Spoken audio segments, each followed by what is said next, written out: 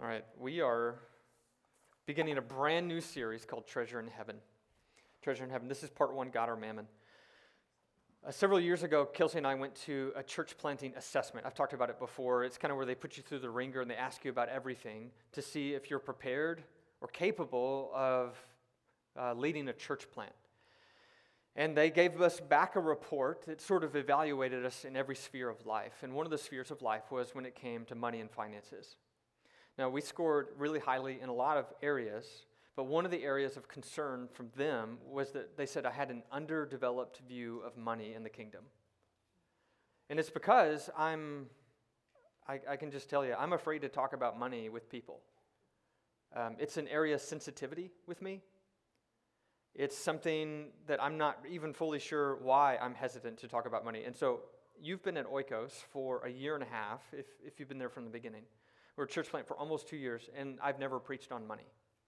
Now, a lot of preachers, it seems like that's all they want to preach about is money. I'm on like the opposite end of the spectrum. I have an underdeveloped view of money that the Lord has been working on me in. This past week, I got to be at a church planters retreat, and I was kind of processing this with another planter. And he also has an underdeveloped view of money, it seems. And so we were just talking about some of our reluctances and why, and our timidity. And it is more timidity than humility. And what the Lord is doing. And so I think he's doing two things in my life right now, and I want to share those with you. And it's not that he has already done them. It's that these are very much in process, and these are directions that he's calling me into. The first one is to step away from financial stress on behalf of our church. I carry a lot of financial stress on behalf of our church, and it's just so stupid. As if God doesn't have it under control, as if we're not actually in a strong financial position. Those things are true, and yet I still am stressed about it. He wants me to step away from financial stress, and I think he wants me to step into visionary fundraising. Not for me, not for my family, not for even this church, but for the kingdom of God in Memphis to the ends of the earth. And so, I'm like creeping forward, and it just so happens that the Lord's been doing all this in the last couple of weeks, and this series has been planned for a year, and so it's like, all right, Lord, would you speak today? I surrender, would you speak? Treasure in heaven. Do you know where your treasure is? We'll be kind of processing that, but I want to start marinating now, just like which seeds are already there, where's your treasure, where's your joy, what's the rewards you're looking for, the satisfaction, the security, the significance. This is some of what we want to talk about today. Now, I have preached about money before at another church. It was about 15 years into my ministry where I just did a full series on Mammon. And I realized that 15 years into my preaching ministry, there was one sin that had gone unconfessed. As a minister, I hear all kinds of sins. And you may be thinking, well, you hadn't heard mine. No, I probably have. People are really vulnerable. People are really broken. Preachers too. And so when preachers get together, we're confessing sins and we're sharing hard stuff. We're just really kind of areas of shame and embarrassment and brokenness. But do you know, 15 years into ministry, I had never heard the sin of greed confessed. Isn't it wonderful that no one in our culture is greedy? That we've just never had to deal with that problem in suburban, especially white churches. We just don't have a greed problem. You can confess sexual sin and addiction and porn. You can confess all kinds of brokenness and kind of dirty stuff in your heart. But I have never known someone to confess greed. Now, I said that one time publicly, and then that week, boy, did they fill me up with their confessions of greed. So I can't say it anymore exactly. But even in this community, no one has ever confessed their sin of greed to me. Can I just start right there and confess my sin of greed, of searching for security in stuff and in investments, of like a hunger for more, and trying to grab on and trying to hold value as if it's going to hold its value? Can I just start there and just confess that I am a greedy person who has an underdeveloped view of money, and I am searching for the way of the kingdom in this. But I think Scripture, it teaches that money it's not just a me problem, it seems to be a we problem. That money has this hold like a secret sin. You know secret sin. Bonhoeffer, he tells it like this. He said, sin demands to have a man by himself. It withdraws him from the community. The more isolated a person is, the more destructive will be the power of sin over him. And the more deeply he becomes involved in it, the more disastrous is his isolation. Do you see how it plays back on itself? Your sin keeps you from community, and then your shame keeps you from community, and so you end up just deeper in your sin, and it's getting tighter and tighter. Sin wants to remain unknown, he says. It shuns the light. In the darkness of the unexpressed, it poisons the whole being of a person. He's talking about any kind of sin, but if the sin of greed has always gone silent, then what is the potential hold of this snare? 1 Timothy, Paul says it like this in chapter 6. People who want to get rich fall into temptation and a trap. It's a snare, it holds on to them. And into many foolish and harmful desires that plunge men into ruin and destruction. The love of money is a root of all kinds of evil. And some people, eager for money, have wandered from the faith and pierced themselves with many griefs. And yet, when we talk about money, we sound a lot like, Tevye in Fiddler on the Roof. He says, if money is a curse, then may I be smitten with it and never recover. It's like we still want it, even though we know it poisons everything. It's interesting that it's this silent snare in some ways, but Jesus wasn't silent about money. The scriptures have over 2,000 verses about money. Money is the issue in the Gospels. Two scholars, they say nothing in the Gospels is more of a matter of ethical and theological concern than wealth. Every other moral consideration pales in comparison. And so despite Jesus' teaching, we're still like blind and we're silent to this deadly sin. So how did we get here? Today I want to tell you Mammon, an American story, and then we'll look at Mammon, really the Jesus story. So just imagine back a couple of generations, like to your grandparents or great-grandparents, maybe to your mom and dad. But I don't think we have any greatest generation here today. Greatest generation are those people who kind of came of age in the Great Depression, 1920s. The Great Depression, they are marked by frugality. They are marked by hard work and devotion. How do we go from a generation marked by frugality and scarcity to the current generation that is marked by overconsumption and abundance? Well, the story involves a lot of what happened in the Great Depression and World War II. Those wounds of scarcity sunk in deep. And then in World War II, we started developing in our country as the rest of the world is bombed out and their manufacturing is destroyed. The American manufacturing system is booming. And so after the war, those American manufacturing plants become commercialized rather than militarized. And there's some major shifts that start happening in our culture. So we come back from the war, and the political leaders, as well as marketing leaders, business people, and powerful politicians, they get together and they have big meetings, and they call this the principle of growth. And concerningly, growth is a capital G. And so what they're saying is we just need more stuff. We need more of it. If our culture is going to become globally dominant on a consumer level, here's the playbook for it. And so in the President's Materials Policy Commission, they set out the core belief that first, we share the belief of the American people in the principle of growth with ever more luxurious standards of consumption. So they say, we know what will satisfy us more. And all the people that are listening to this say, wait, did you just say satisfy? More? More won't satisfy. And they're like, no, if you get enough, it will. And then if you get more, it will. And the point isn't even to get satisfied, it's just to have more. And so there's 4 shifts that start happening in the post-war era. The first one is a population shift. This is called the baby boom.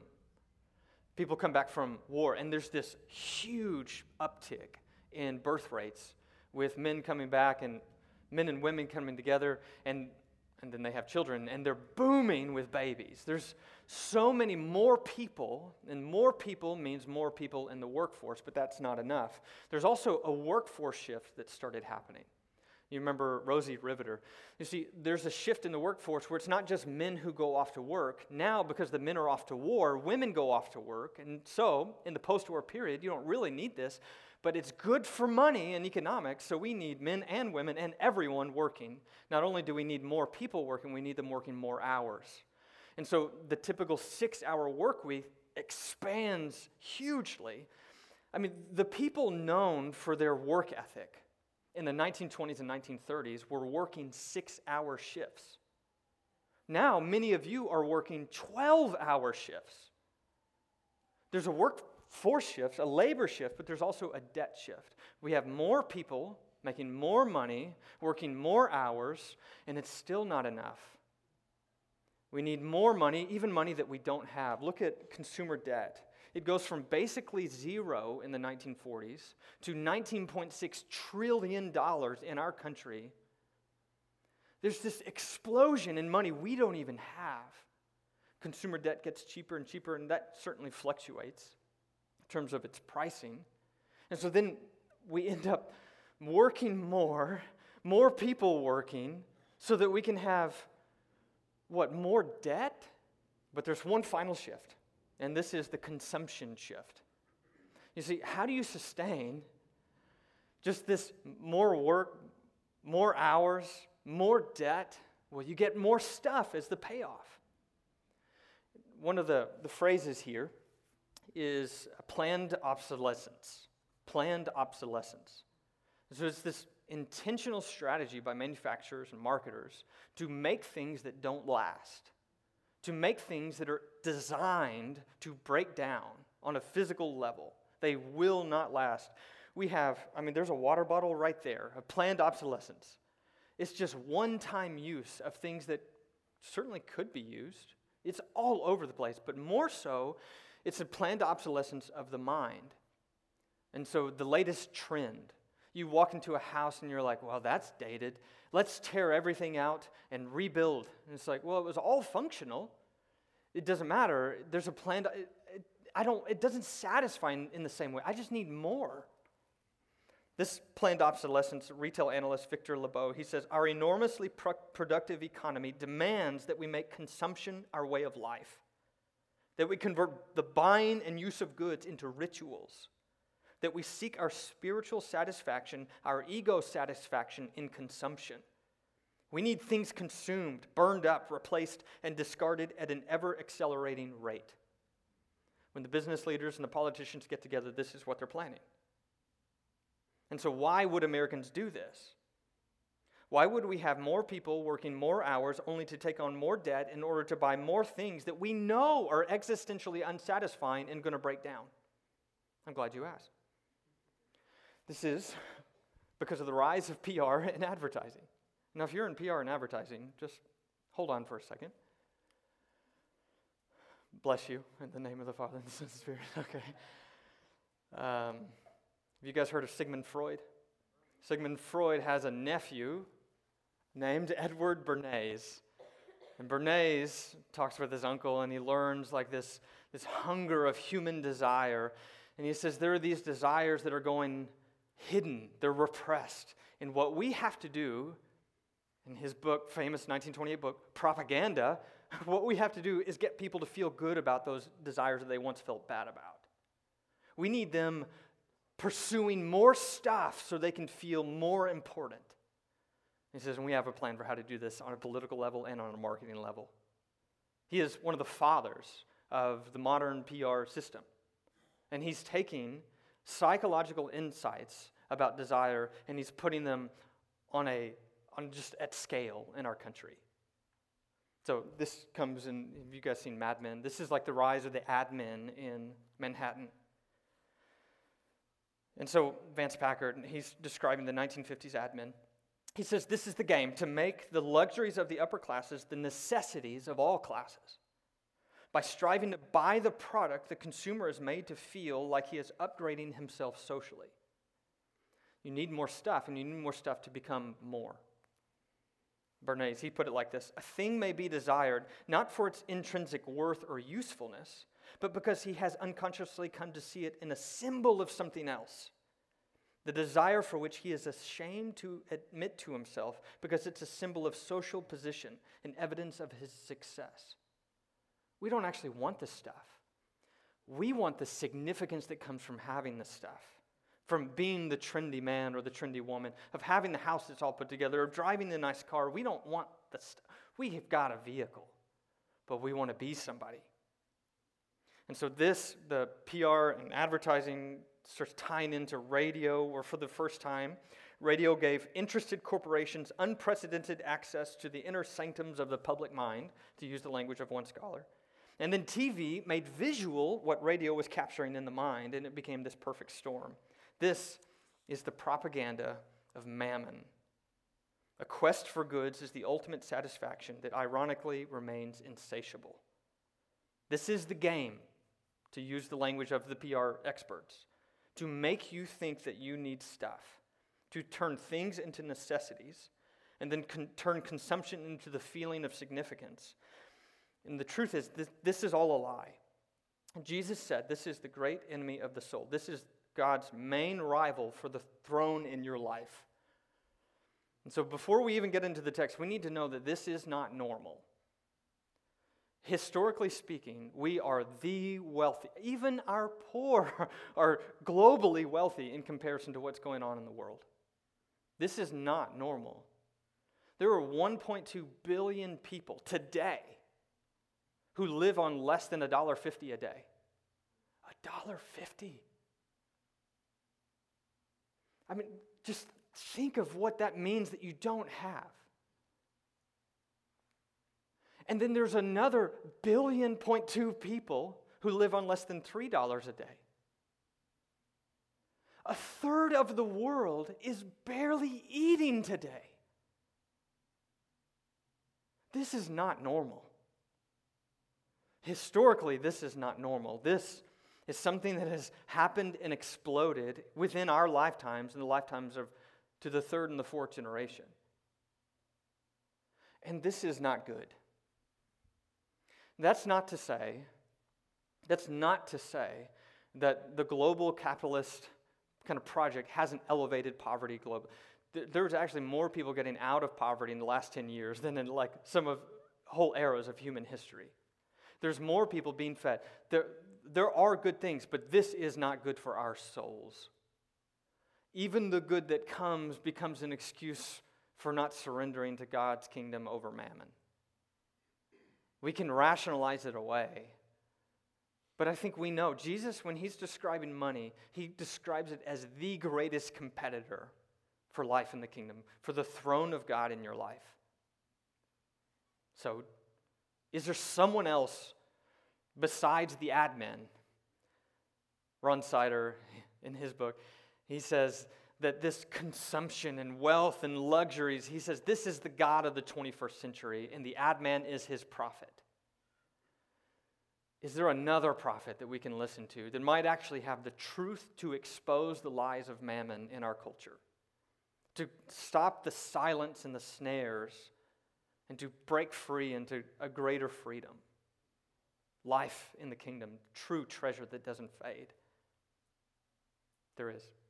Let's dive into Matthew chapter 6. Matthew chapter 6, we'll be in verses 19 through 34 today.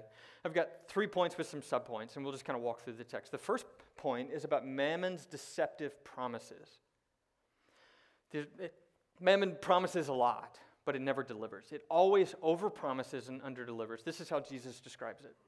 He says, "Do not store up for yourselves treasures on earth." That store up for yourselves is like literally, it's making treasure for yourself. Don't treasure things for yourself. Treasures on earth, here's the reason, because moth and vermin destroy, and thieves break in and steal. Do you see that there's this corruption that happens? The other day I went into my attic. I was looking for some hunting clothes, I think. We were about to take a family trip to see my dad's new land. And I got out this really great camouflage hunting blanket, and it just had holes all in it from the rats that are living in my attic. It's like, what can last? The things that you hold on to and you put in boxes and you store away, and then you open them up and it's like, well, I didn't realize that was broken. I didn't realize the rats had gotten into this. I didn't realize that the water had damaged it. It's like, what is untouchable? He says nothing in this whole earthly realm is untouchable to the decay and the destruction and to the theft. Instead, he says, store up for yourselves treasures in heaven. Treasures in heaven. This is God's safety deposit box. It's the only one that actually provides security, because moths and vermin do not destroy and thieves do not break in and steal. For where your treasure is, there your heart will be also. Your heart, your character, your true self. He says follow the money. Where you're spending your money is a great revelation of where your heart is. He says, and where your heart is, where your treasure is, there your heart will be also. So can I just make a few observations here, just somewhat quickly, about the empty promises, the over-promises that under-deliver every time when it comes to mammon. The first promise is that mammon promises satisfaction. Satisfaction is like, I'm going to be happy. Mammon says that stuff will make you happy, that more stuff will make you happy, that nicer stuff will make you happy, that your property, your wealth, that your money is going to make you happy. I will give you pleasure. I will give you satisfaction. But the problem with satisfaction is that it always overpromises and underdelivers, because in order to be satisfied, you always need more. And more is always unsatisfied. The richest man in the world, Rockefeller, when he's asked, how much money until you're satisfied, he said, just a little bit more. And then the more you feed the unhealthy appetite, the more it grows. And so the more you feed it, the less satisfied you actually are. And now you're hungry, and hungry for more. You want more, so you buy more, so you work more. And then, as it so happens, you end up enjoying it less. We will literally get it now and pay for it later with interest. And not enjoy it because we have to work more to pay off the debt. It's like mammon is over-promising satisfaction. It isn't giving you the thing you're looking for. We have more money, more disposable income, more square footage, more conveniences, more wealth and possessions than any civilization in history. And as a result, we are the most satisfied, happiest country that's ever been, right? Of course, this isn't true. We have significant levels of anxiety and depression and deaths of despair. So what we're seeing is that in the pursuit of satisfaction, we see family that's placed on the altar of mammon. And it's preteens and teens from affluent backgrounds who are enduring this at the highest rates. They have the highest rates of anxiety disorders, of substance abuse, of unhappiness, of depression, of other somatic issues. This is not good. It's under-delivering on its promises. Tim Keller says, we may not actually burn incense to Artemis, but when money and career are raised to cosmic proportions, we perform a kind of child sacrifice, neglecting family and community to achieve a higher place in business and gain more wealth and prestige. But it doesn't give you what it promises. Second way it doesn't give you what it promises is security. Security is, if the first one's like pleasure, this one's like safety. I'll give you control. You don't have to worry. I just need to save a little bit more. And so there's this asteroid that's going to come and hit Earth, or there's going to be this heat death of the sun. There's going to be this cataclysmic disaster. There's going to be this cancer diagnosis. There's going to be a car accident. And do you know what? Your 401k will not stop it. It can't deliver on what it promises.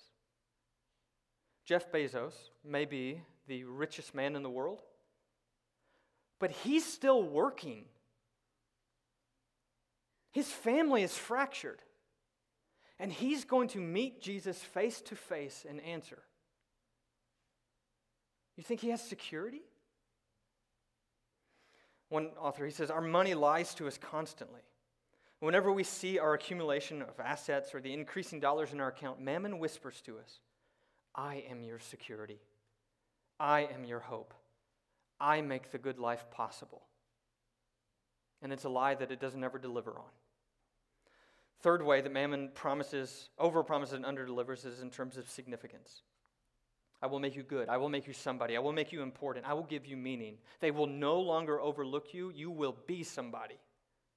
The new title, the new raise, then I'll know that I'm somebody.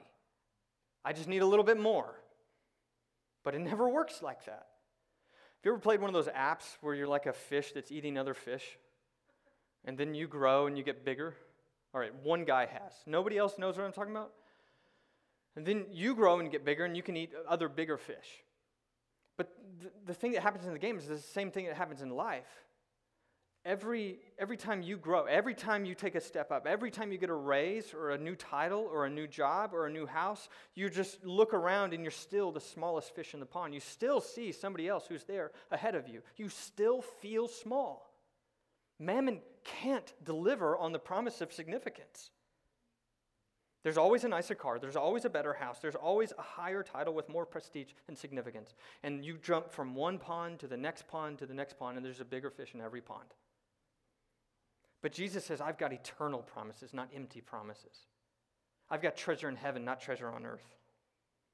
You want treasure in heaven? He says it looks like an inheritance. They're gifts. They're not earned. They're not grasped. They're not seized. At the last day, you stand before a Father who loves you, and he says, this is your inheritance because of what I have done. It's inheriting eternal life in Matthew 19. It's entering the Master's joy. It's not even yours. It's shared. And it says it's secure. It's actually kept in the heavenly lockbox. You don't have to worry. And it's not just that you're going to heaven. It's that heaven's coming down, but it's kept secure there in God's space until heaven and earth merge fully. And you can think, well, I'm doing this for the next generation. I'm doing this for my kids.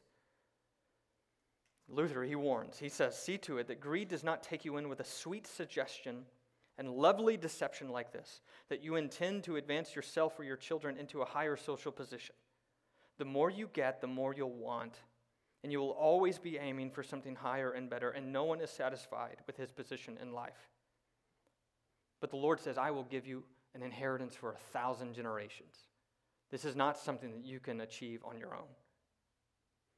See, the empty promises, the deceptive promises, it will not deliver. Second thing Jesus talks about as he's working through this topic of money in the Sermon on the Mount is what I'm calling Mammon's deceptive power. Look at how he describes it. He says, the eye is the lamp. And this is a weird metaphor that often gets lost in translation. And so he says, the eye is the lamp. It's like the headlight. It shows you where you're going. It gives direction. It's the lamp of the body, and if your eyes are healthy, your whole body will be full of light. But if your eyes are unhealthy, your whole body will be full of darkness. So he says, the healthy eye is the one that is generous. The unhealthy eye is the one that is greedy. And he says, when you have greed, when you have a light that's shining in the wrong place, it has a destructive power in your life. If then the light within you is darkness, how great is that darkness? Let me illustrate with this dude. Don't you just hate him when you see him? It's like, how did he become this? You know how he became this, my precious. He made something his treasure, and then he didn't realize it, but the treasure was asking him to do things that were pulling him away, that stirred this murderous vengefulness in his heart, that sent him down into darkness and into the cave. He didn't want all of that, but his focus on this it made him make all of these. It had this control, this power that he didn't mean to give to it, that steered him into a darkness of soul and of life, away from everyone, and then overpromised and underdelivered. All right, let's get that picture off the screen. That's awful. Jesus says, no one can serve two masters. I was reading one commentary, Richard France, and he says, this is just patently untrue. We do it all the time. What are you talking about, Jesus? In what way can you actually not serve two masters? I mean, many of you are like a spouse and a son or a daughter. You go to work. You might even have two jobs. You can have two bosses. What is he talking about? There seems to be a particular threat of this relationship. You know, Jesus never says you can't serve God and Caesar. In fact, the Bible has a very nuanced view of political power. It'll say like, fear God, but yeah, honor the emperor. There are ways to serve both, but when it comes to mammon, Jesus says you cannot serve both. Because you'll hate the one and love the other. You'll be devoted to one, you'll despise the other. You cannot serve both God and money. Now, this word money is actually the Aramaic word mammon. Now, in the scriptures, whenever an Aramaic or another word is taken in, it's often because it's a proper name. So it seems an early Christian writer, early, started saying, that this money isn't just money. It seems to be the spiritual force of evil. Mammon, as in a proper name, as in this false deity that wants to hold you captive. It says that you cannot serve God and money. Now, it may be a proper name, but it refers to just your property, your stuff, your wealth, your possessions. It's not just cash, it's not just the money in the bank account, it's all of the accumulation. It's the excess accumulation and the desire for more of it. That's what is mammon. Mammon has a hold. There's a couple of ways that this mammon seems to hold. Let me just share three. The first one is that it gives a distortion or a deception when it comes to God. Peter Kraft, he says, mammon is, or rather falsely promises to be, a security blanket against change. It apes divine self-sufficiency, that I can do it all. He says, it's natural to man to desire external things as means, but mammon makes them into ends, into gods. And when a creature is made into a god, it becomes a devil. So, what scholars say is that the relentless pursuit of money and possessions is equivalent to the worship of a pseudo-deity. It twists who God is, makes you forget who God is, and then whether you know it or not, as you're accumulating stuff and more, you're bowing down to the god Mammon. Second distortion is that it distorts grace. I think Mammon, just in its essence, is a resistance to the idea of grace. It teaches you this lie that what you have, you earned. And what others have or don't have, they earned. And so Mammon, when you see the world through the lens of Mammon, lets you look down on rich people. And it lets you look down on poor people. And it says that you only have that because you were corrupt and greedy. And it says that you only have that because you were lazy and slothful. And I have what I have because I earned it. It is a total distortion at every level. In fact, in Scripture, there's never a godly, wealthy person who's condemned. And there's never an ungodly, poor person who's exalted. It's not totally illuminating about who you actually are. You can be wealthy and be a recipient of God's grace. In fact, that may be the only way to be wealthy. And you can be wealthy and be desperately poor. You can be filled with grace, and you can be blessed and be desperately poor. And so Mammon distorts grace. I was reading from an African scholar, and he says the fact that the majority of Africans are materially poor doesn't mean that we're free from materialism. Many of us long for the material comforts. One of Africa's problems is the encouragement of Western patterns of consumption without the economic discipline to achieve them. This longing for material riches fuels the preaching of a prosperity gospel in many parts of Africa. It distorts the gospel. It distorts grace. It makes it seem like stuff is what God actually wants to give you, when in reality, God wants to give you himself in Jesus Christ. Many times you have to surrender in order to receive this gift. You have to sell all that you have and give it to the poor before you can actually follow him. We'll talk more about that in 2 weeks. Mammon finally distorts persons. Jermaine, I loved what you said at the table. It's like, why are we pursuing when he is preparing? Because it's a distortion of personhood. It's a distortion of relationships and love. Money promises power without relationship. Money gives you abundance without dependence. One of my favorite authors, he has a chapter on Mammon, and he says, they say, a friend is somebody who will help you move, and a true friend is someone who will help you move a body. I've never been there. It took a second. But money means you don't actually have to have any friends. You can just pay somebody to help you move.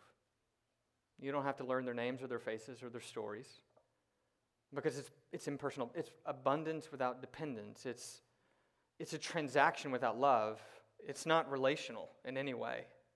It's a thing, to use your language, instead of someone. The distinctive thing that money allows us, its most seductive promise, is this kind of power that just pushes other people away. So the more time we spend in the world that money makes, the more we become conformed to its image. What God wishes, Andy Crouch says, is to put all things into the service of persons, and ultimately to bring forth the flourishing of creation through the flourishing of persons. You want to make the world a better place? You invest in people and love and relationships. He says, but Mammon wants to put all persons into the service of things, and ultimately to bring about the exploitation of all creation. Final move here is what Jesus goes to in verses 25 through 34. I'm calling this section the Father's real love. If the others are empty promises, if they are deceptions and distortions, this is the real stuff. Listen up. Verse 25 starts with therefore. Have you ever noticed this section on worry is actually, it is logically, in Jesus' mind, logically connected to your view of money. This whole section on anxiety, on worry, flows out of you cannot serve God and money. Therefore, don't worry. Because if you're serving God, He's going to get you. He says, I tell you, don't worry. Don't worry. Now, one clarification here. We'll have another clarification in just a second. The first clarification is that clinical anxiety is a different thing than worry. And there is some overlap there in that Venn diagram. But the way that Matthew uses this language of worry is of somebody who's not fully trusting in God. It's like when Peter's walking on the water, it uses this word worry whenever he started to sink. He just took his eyes off Jesus. That's what it's talking about here. It's when you take your eyes off your good Father who loves you, that's when we start being filled with worry. He says, don't worry about what? About your life. What does he mean by life? This is the word suke. He means what you will eat or drink, like the thing that will sustain you. How many of us are so worried about food? It's like, we got Thanksgiving and Christmas coming up, and all I can think about is what we're going to eat. And Jesus is like, stop worrying about that stuff. That's not where the meaning of life is. Don't worry about your body, about what you'll wear. How many of us are consumed by fashion trends and having the latest things and just making sure we're kind of put together? We're wearing the Oikos uniform, which I think is an Oikos shirt, maybe with a flannel shirt over it. Is that right? Okay. He's like, what are you doing? Is not life more than food and the body more than clothes? Look at the birds of the air. They don't sow or reap or store away in barns, and yet your heavenly Father feeds them. Second clarification is that Jesus is actually saying, I'm against worry, not work. So whenever he says, don't sow or reap or store away in barns, he uses an illustration of an animal, a sparrow, that is very active. It's constantly eating and gathering, and it is doing. And so most Christian scholars and commentators throughout history are saying, he's not encouraging laziness here, all right? Clarification, mark it as read. And yet, your heavenly Father, he feeds them. Are you not much more valuable than they? More valuable than an animal. I think some of our families need to kind of remember this lesson, that there are people who are hungry, and we're spending, in many cases, more on chicken feed and dog food than we are on helping the homeless in our own city. Are you not much more valuable than they? Can any one of you, by worrying, add a single hour to your life? And why do you worry about clothes? See the flowers of the field, how they grow. They don't labor or spin, and yet I tell you that even Solomon in all his splendor wasn't dressed like one of these. And if that's how God clothes the grass of the field, God clothes them, which is here today and tomorrow is thrown into the fire. Will he not much more clothe you, you of little faith? So don't worry, saying, what shall we eat? Some of you are already thinking that about what you're going to eat after this. What shall we drink? What shall we wear? The pagans run after these things. That's their full meaning of life. And he says, but your heavenly Father knows that you need them. So, verse 33, the big one. Seek first the kingdom of God and his righteousness. Seek first. This is literally the same word that he was just using for the pagans' run. He says, I want you to run too. I'm not asking you to stand still. I want you to go all after it. He's redeeming ambition for the kingdom of God. What would it look like to walk in righteousness? He says it looks like giving away your money to the poor. It looks like opening your hands and getting rid of your mammon. It looks like sharing. The most concrete, Bruner says, the most concrete, practical way to have treasure in heaven is to make the life move of economic divestment for the sake of investment in the poor. It's a shift in acquisition strategies from earth to heaven. Jesus, again, we'll talk about this in 2 weeks. He tells the rich man to sell all he has and give it to the poor because this is righteousness. It's a right relationship with God and a right relationship with other people. It is spiritual. It's a gift of the gospel. It is social in community. It is political, and here it is financial. And so he says, run after righteousness. Hunger and thirst for righteousness. Whatever it costs, go for righteousness.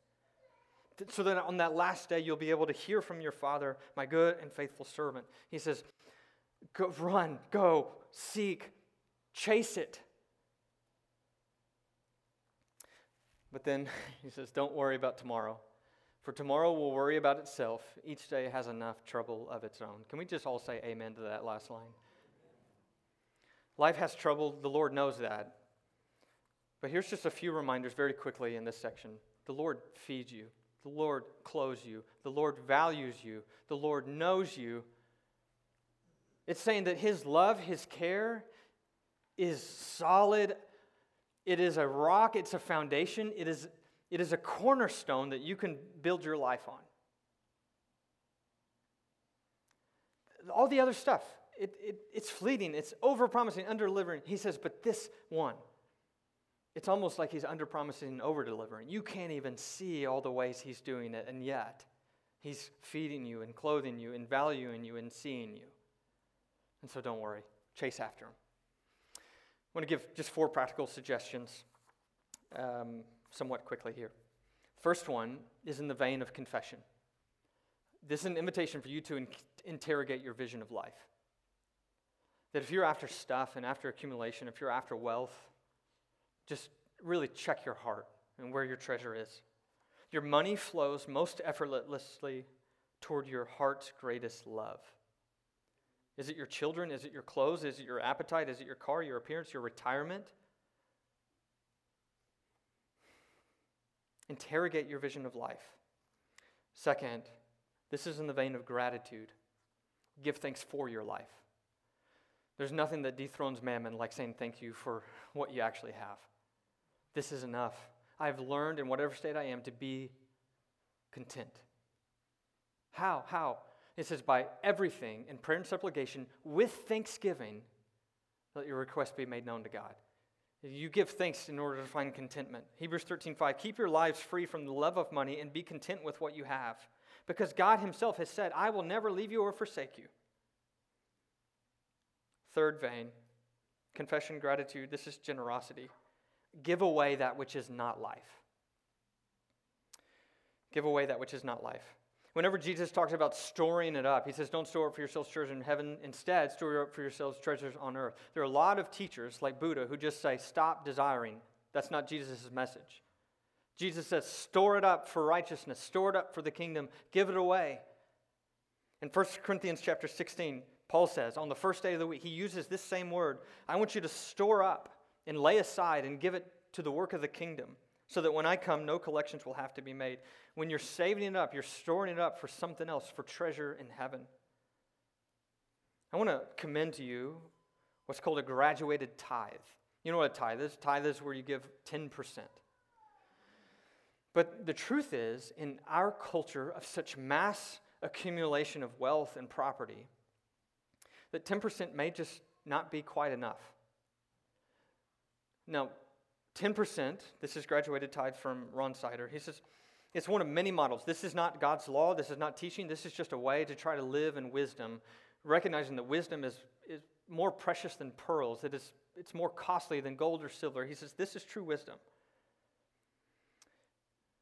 He says, this isn't a biblical norm. It's not to be prescribed legalistically, but listen up. He says, we try to give 10% on a base figure that includes like what it takes to survive, plus assistance to family, plus genuine emergencies.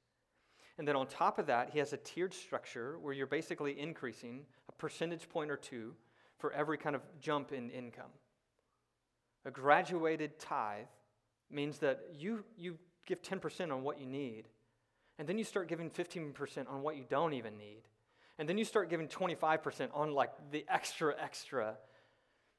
It's just a suggestion, okay? But can I also just ask you once more to contemplate gifts for Giving Sunday, December 10th? Our church is currently funded on the basis of your weekly gifts, along with the gifts of other churches who we have fundraised and asked them for their help and their support. And so, in order to move from support on other people's generosity, our people have to step up into generosity in order to cover the ministry that we're called to and what we're doing here together. And I think this is a worthwhile investment. This is something that my family is investing in every way. And it's something that my family has just been tremendously blessed by. I think that Oikos Church is a worthy investment of your finances because it's gospel-centered. It's actually bringing Jesus into everything that we're doing. And the things that we're doing are trying to provide deep transformation on a soul and a heart level to people. Do you guys know we have almost 60 freedom prayer times that we've led in the last year, where people are spending hours with our teams and they're pouring themselves out, where they're actually finding freedom and healing from the power of God. He's just setting people free. Do you know that our ministry team is totally supported by you? That my family, Kelsey works here part-time, about a day a week. I work here full-time. And you are the reason that we can do this work. It's not like somebody else is paying us. You're the ones carrying us. Now, I'm not saying like I'm worth it. I don't know on that. That's, I guess, for other people to decide. But I am so honored, and I'm so grateful to be able to get to do this and get to do it with my wife and get to do what I've described over and over at this retreat last week as the most fun and most fulfilling time of my life in ministry. It is such a gift, such an honor. Okay, last move is transparency. All right, I'm calling this open up your life to others. Andy Crouch, he points this out. He says, we'll share all the stuff when it comes to personal secret sin. He says, but he and his wife have this practice of sharing their finances with other people too, that they're in relationship. He says they will give real numbers, not only of income, but also of assets. And then they will share what they're doing with those things. He says every time that we do this, people say, I have never, ever heard a fellow Christian outside a confidential fiduciary relationship tell me how much they have and how much they make. He says, brothers, sisters, this should not be so. This secrecy we have around these numbers, which are the most immaterial thing about our lives, is a sign that Mammon has its grip on us. A very powerful way to detox is to open up our books. He says, not in a willy-nilly way. We just share with anybody and everybody. Not severed from relationship. And he says, why is this not normal in the Christian community? He says, because we are trying to serve God and Mammon. Kelsey and I have to say, have not stepped into this yet. We are discerning who that needs to be. But we fully intend to open up our books with some wise counselors. And what I think will happen is that it will grant me and Kelsey a measure of confidence in terms of our discernment about what God is doing in our life. And I think it will bring in not just confidence, but a challenge. That if I have to answer to my brothers and sisters who I know and love and trust, but brothers and sisters, we will answer before Jesus Christ who gave up everything. If you can't answer to a brother or a sister who just totally understands you and gets you, where's the confidence and the challenge that we need? So could you just consider transparency? Sharing with somebody what's coming in, what's going out, where your assets are and what you're doing with them. Not as a way of doing self-promotion. Jesus warns against giving in public ways to make your piety be seen by others. He says that kind of gift, you have your reward and there's no other. But I'm talking about in a secret, confidential, transparent way. Can you pursue this? All right, let's just close with a reflection on inheritance. All right. Man, can you guys imagine if there was like some stranger that you knew who promised you, I'm going to give you everything. I'm going to give you wealth untold. I'm worth billions, and I've written you into my will. Don't you think that would change how you invested? Man, the day that guy died, and the attorney calls you, whoever's like over the estate. He says, I want you to know your name's in this will. We need you here at this meeting. Don't you think you would like drop everything and go after that? Jesus is saying, like, that's what's happening here. That there's this inheritance, that you're an heir of somebody who has everything. And he says, there's this treasure that's waiting in heaven, and I want you to experience it and to enjoy it. You're trying to lock up your finances for your generation, or at best to the third and the fourth generation. He says, I want to bless you to the 1,000th generation. What will you give up to receive this blessing? What will you give up to be at the meeting? He says, I've got the gift for you. It's going to be worth it. Eternal life in the presence of God with his people and his family. All right, would you stand? Let me pray.